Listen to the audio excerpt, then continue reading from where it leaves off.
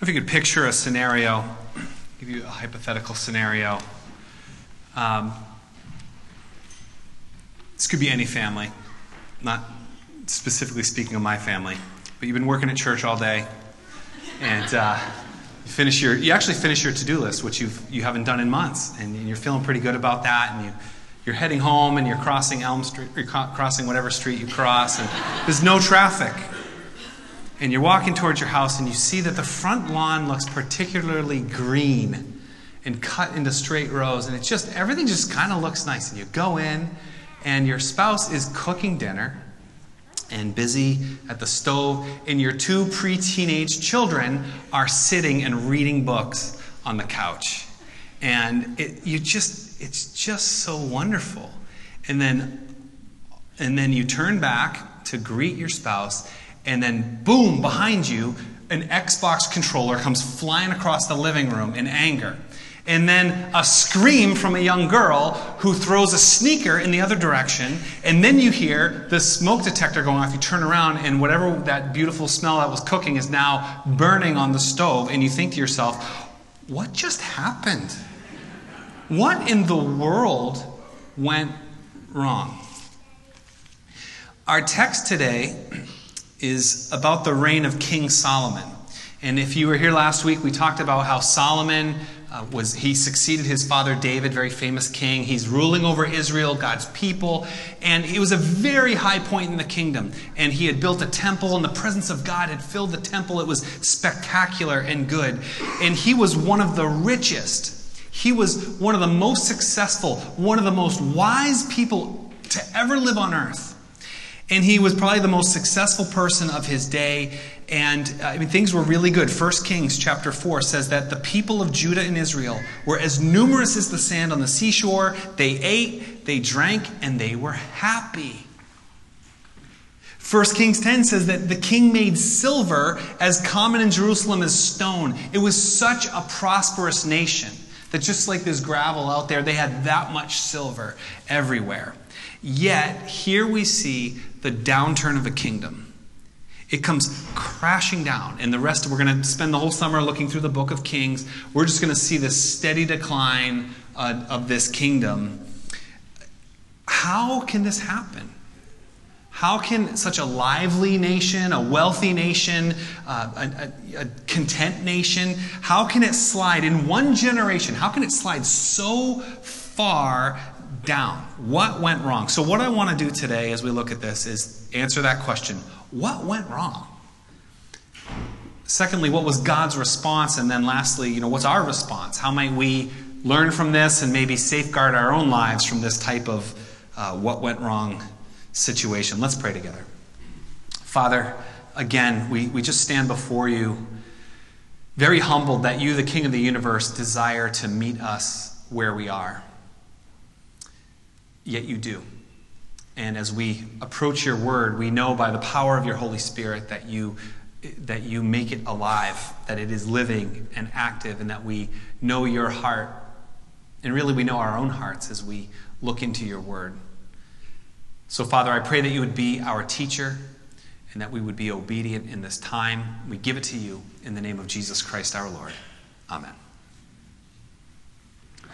So what went wrong? Leading up to this, there's a little bit of... Things are going pretty good for Solomon, but as there is prosperity and success in the nation, the wealth that he's accumulating is starting to balloon a little bit.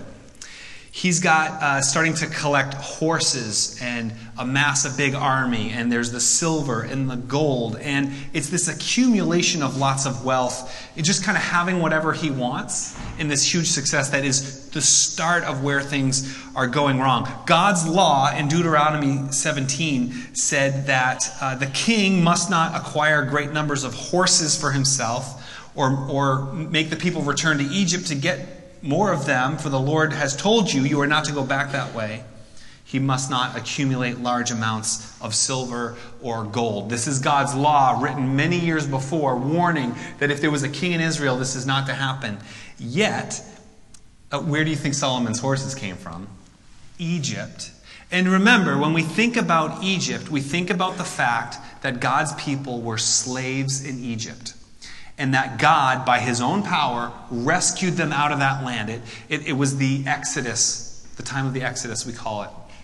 And so they leave Egypt, and God said, look, I have done this for you. I have saved you because I heard your cries. I'm a God who saves. Just don't go back. So anything that goes back to Egypt, don't start collecting stuff from Egypt. Don't marry people from Egypt. Don't do that because I've taken you out of there and I'm bringing you to a new place that I'm providing for you. Don't do that. But yet, Solomon, as he's amassing things, he starts to forget this. So he has this uncontrolled excess. But we know, or we are learning, that material possessions will never bring us true satisfaction. They won't bring about faith and obedience. They don't even ultimately bring about happiness. That material possessions and wealth can actually be a hindrance to faith. In the book of Proverbs, not the part that Solomon himself wrote, but in another part of the book of Proverbs, the prayer of wisdom is that, Lord, don't give me riches or I might disown you and say, who is the Lord? The prayer of a wise person is, Lord, if I have too much stuff, I might start to trust my wealth. I might trust the security and the things that I have more than I trust you, Lord. Don't let that be. Jesus said it's very hard for wealthy people to enter into God's kingdom, to be part of what God is doing on earth.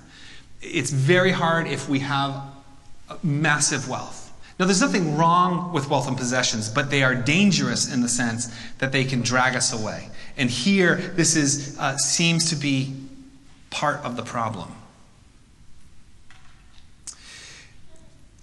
But it's just part of the problem because the excesses didn't stop with the gold and the silver and the horses.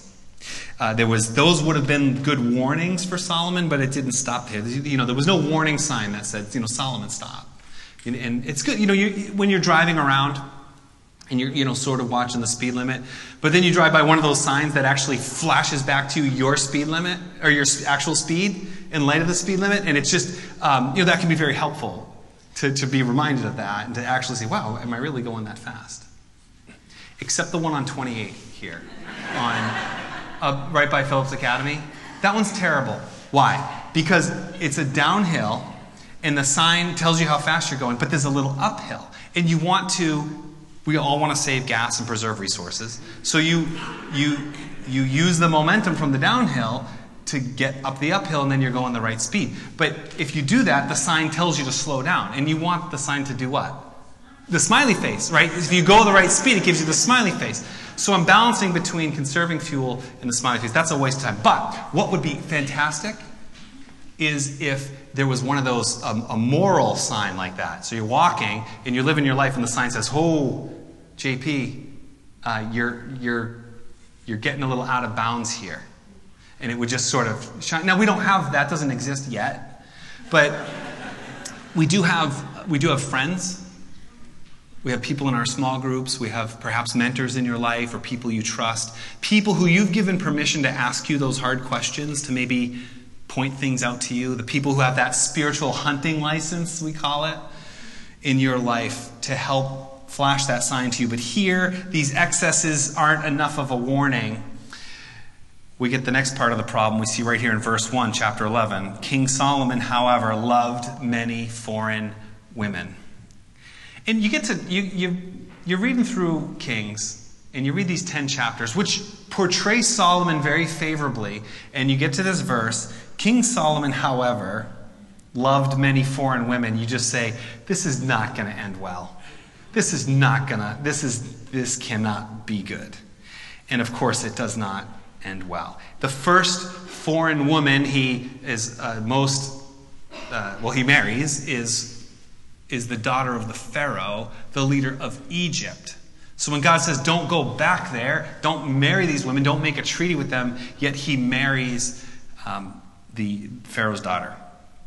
So realigning with Egypt's already not a good thing. And God's law was clear. He said in Deuteronomy 7, when God brings you into the land you're entering, make no treaty with these other people. Do not intermarry with them. Do not give your daughters to their sons or take their daughters for your sons, for they will turn your sons away from following me. to serve other gods.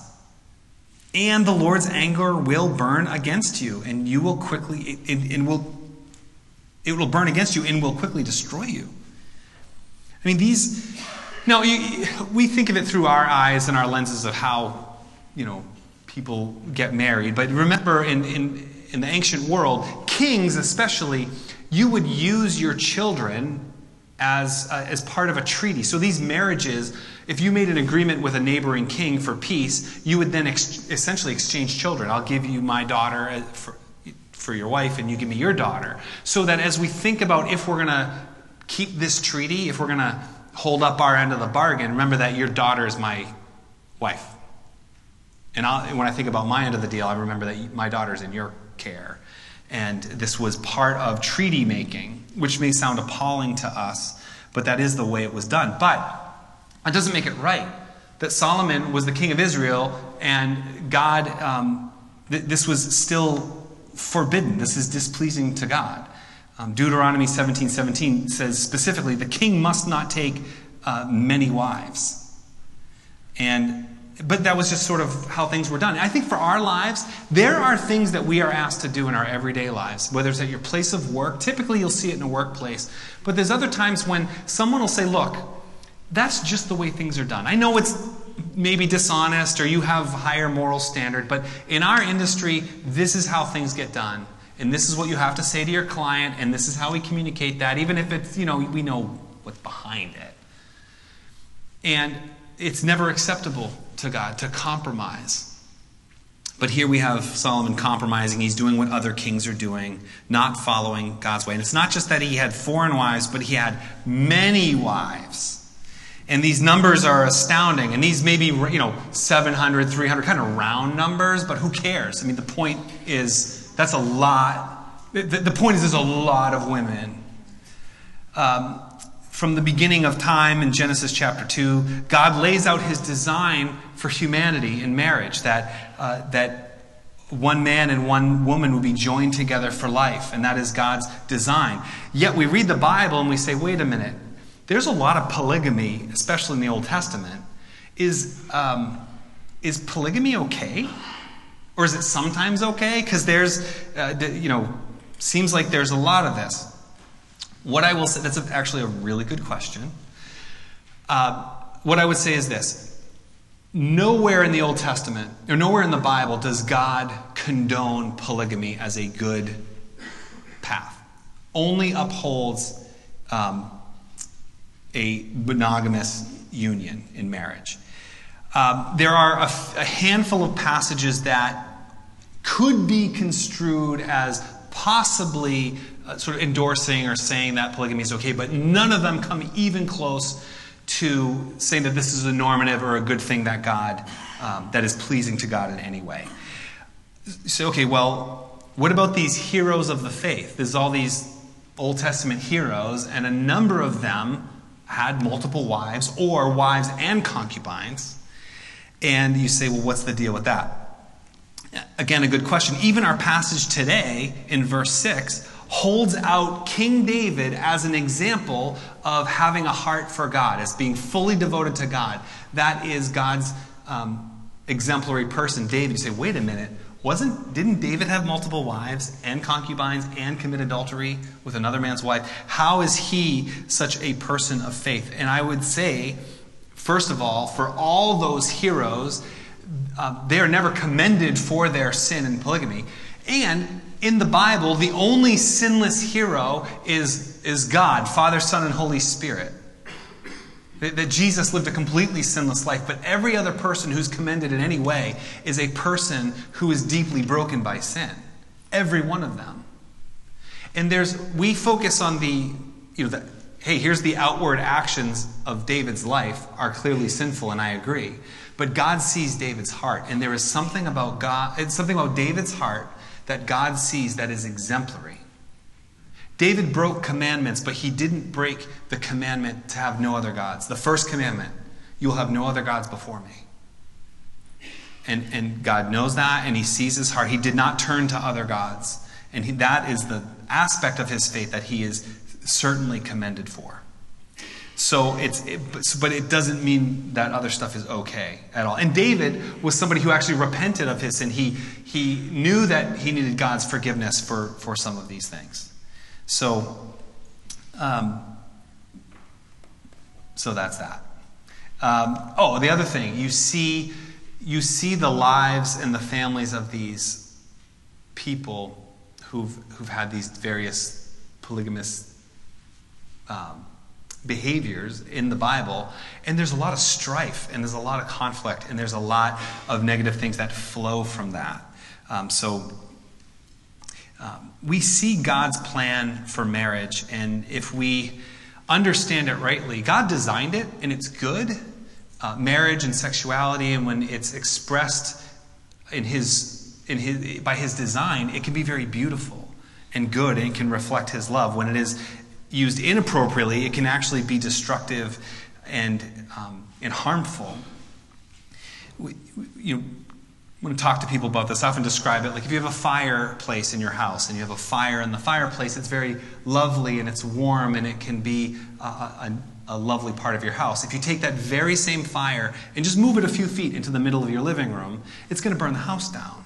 It's no longer lovely and beautiful. There's a place for it. There's a boundary for it where we can enjoy it. And so here we have Solomon, who's gone out of bounds with his possessions, with his foreign wives, and with his many foreign wives. But that really wasn't the main problem. None of that. The main problem was Solomon's heart. It's that these women turned his heart. In the Hebrew notion of heart is not just your emotions. It's your entire inner self was no longer for the Lord. Verse 4, his heart became divided. He was not fully devoted to the Lord. Verse 6, he did not follow the Lord completely.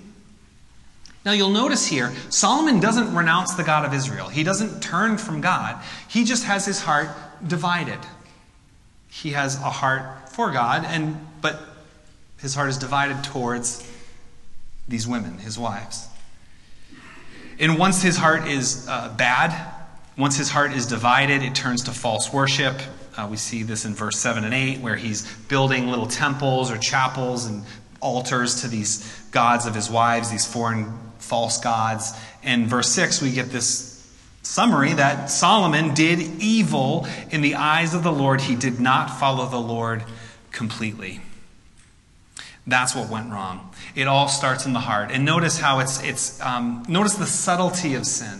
That Solomon had lived a very good life and that he had honored God in many ways. And in verse 4, it's in his old age that this happens. It started in his heart, and it planted a seed of sin and rebellion, and in his old age he turns. Which is a great reminder for us, too. If you are old, I'm not going to throw a number on that, but if you consider yourself old, or if you consider yourself someone I've been a Christian for a long time, I've been following the Lord for a long time, I've got these things down, we always must examine our hearts. Because even Solomon, with all of his advantage, with all of his wisdom, his heart was taken in his old age. That's why I love that we have a vibrant senior adult ministry. And I love all that they do. And the Senior Link is so fun on Fridays. And they don't just come and sit and eat snacks. And that's what I do when I visit them. But what they are there to do, I'm there to enjoy snacks with them. What they are there to do is to seek God's heart, to study His Word, and to be transformed by it at every age and stage of life. Praise God for them and for this church. So here we have Solomon. It has gone wrong. What is God's response? We see in verse 9. The Lord became angry with Solomon because his heart had turned away from the Lord, the God of Israel. And we expect that, right? There was already the warning that if you do these things, God will be angry, and He does them, and we see God's anger. That's just part of the deal. But we got to remember that this is actually kind of an astounding thing in the ancient world. In Solomon's day, if you were to have, of course you would worship multiple gods. You would have different temples, or you want to keep them all happy. So you sacrifice to this god, and this is a foreign god. Maybe I'll keep that one happy. And the more bases I cover, the better it's going to be for me. And so in that day, this would have been strange that a God is demanding exclusive devotion, that you will worship me alone, that I have your whole heart. Your heart is divided in no other way. But then we think, well, that's not actually all that different than the world we live in, is it?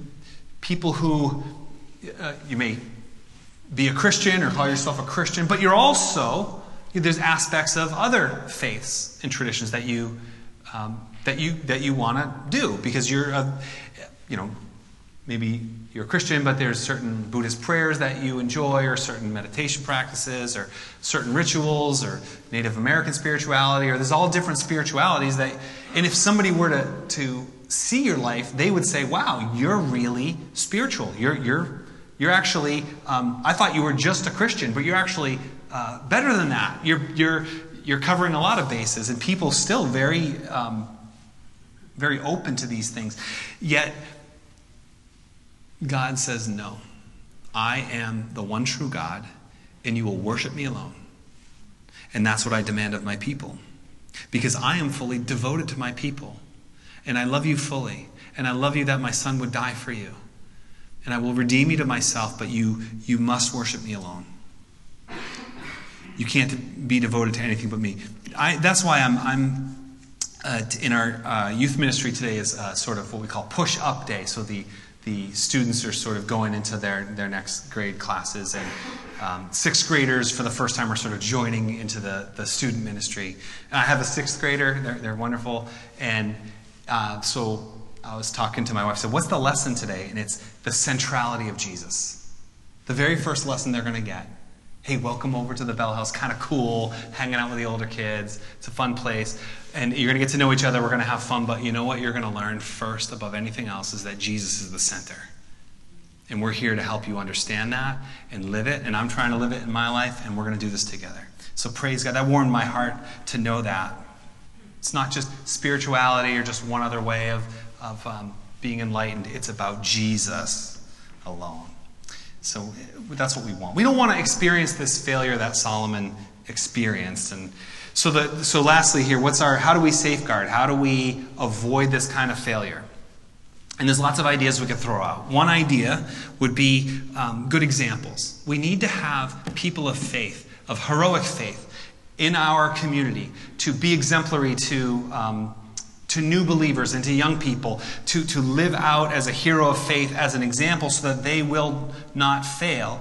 Yet, we look at this passage and we say, wait a minute, Solomon had David.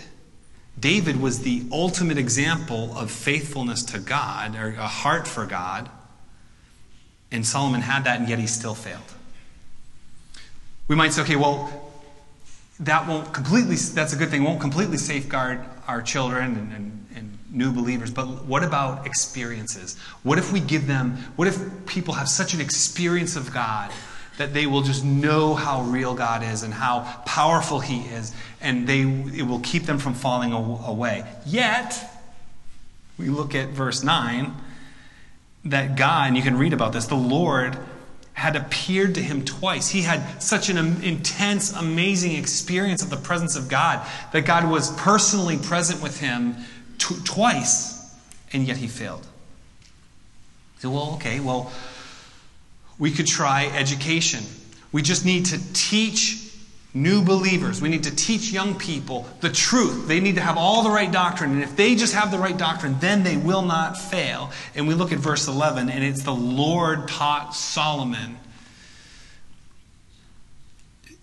The greatest example in the world, the most powerful experiences, the most wonderful education, and they did not foolproof Solomon. They didn't keep him from falling. He had all those things. Now, these are good things. And we want these things in our church, and we want them in our church in increasing measure. However, they will not guarantee that no one will fail. What is the guarantee? How do we keep from failure? It's easy. You just have to have a completely undivided heart all the time. The first command, I am the Lord your God. I brought you out of Egypt, out of the slavery. You shall have no other gods before me. That's the first of the 10 commandments. So your heart will have no other God before God. And Jesus said the first, the greatest, the most important commandment was to love the Lord your God with all your heart, with all your soul, with all your mind and strength. And we do that, and then you will not fail. Here's the problem. I don't love God with all my heart, soul, mind, and strength all the time. I have not loved him perfectly. There are things that have captivated my heart. And when we gather and we pray prayers of confession, we pray, Lord, I have not loved you with my whole heart. And I think we all pray that with a fairly clean conscience to agree, yeah, I haven't done it. I've actually failed. So what do I do? Praise God for his grace. In verse 13, God promises, I'm going to tear this kingdom from you, Solomon, or from your son. But for the sake of David, my servant, for the sake of Jerusalem, I've chosen. I'm going to save a remnant. God's saying basically, I made a promise to David. David was sinful, but he had a heart for me. You're sinful and your heart is far from me, but my promises are still good even though your heart is bad. The promises of God are not nullified by our sin. So we need to turn back to him and receive that grace. That is amazing grace. There was a church in the New Testament. There was one of the early churches in Ephesus. And the message came to them from God. And it was a good church. They had good doctrine. They were hardworking people. They had persevered through terrible things. The message to them was this: you've lost your first love. You believe the right things, you're working hard, you've put up with a lot of things, but you've lost the heart. It's in the heart that I care about, and you've lost it. And the instruction to them was to repent and do the things you did at first. What did we do at first? At first I realized that I'm a sinner and I need God's grace. And I realized that grace comes through Jesus Christ, what he accomplished on the cross. I turn back to him and I say, I have not loved you with my whole heart. And I receive forgiveness, and God will purify the heart. And God turns our heart back to him, the divided heart. We just need to remember the gospel, remember Jesus. And therefore, Solomon's disobedience here actually gives us a glimmer of hope for us. Let us pray. Father God, this is our only hope. You are our only hope. So we turn to you with our divided hearts. And Lord, if our hearts... if there's anything, Lord, give us a warning sign. If there's anything in our lives, anything that I've brought here, Lord, that is pulling me away from you, anything that is dividing me from worshiping you wholly, Lord, I pray that you would show it to me. And that I would take it and say, Lord, I am sorry. I repent.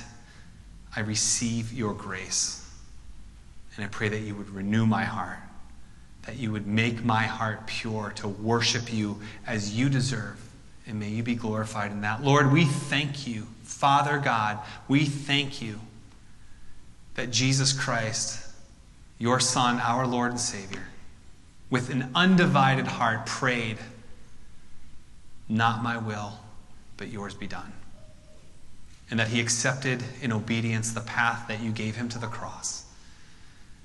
And by his death and resurrection, Lord, and by faith in that, we receive these things. We praise you for this. Renew us, restore us, and be glorified. We pray in Jesus' holy name. Amen.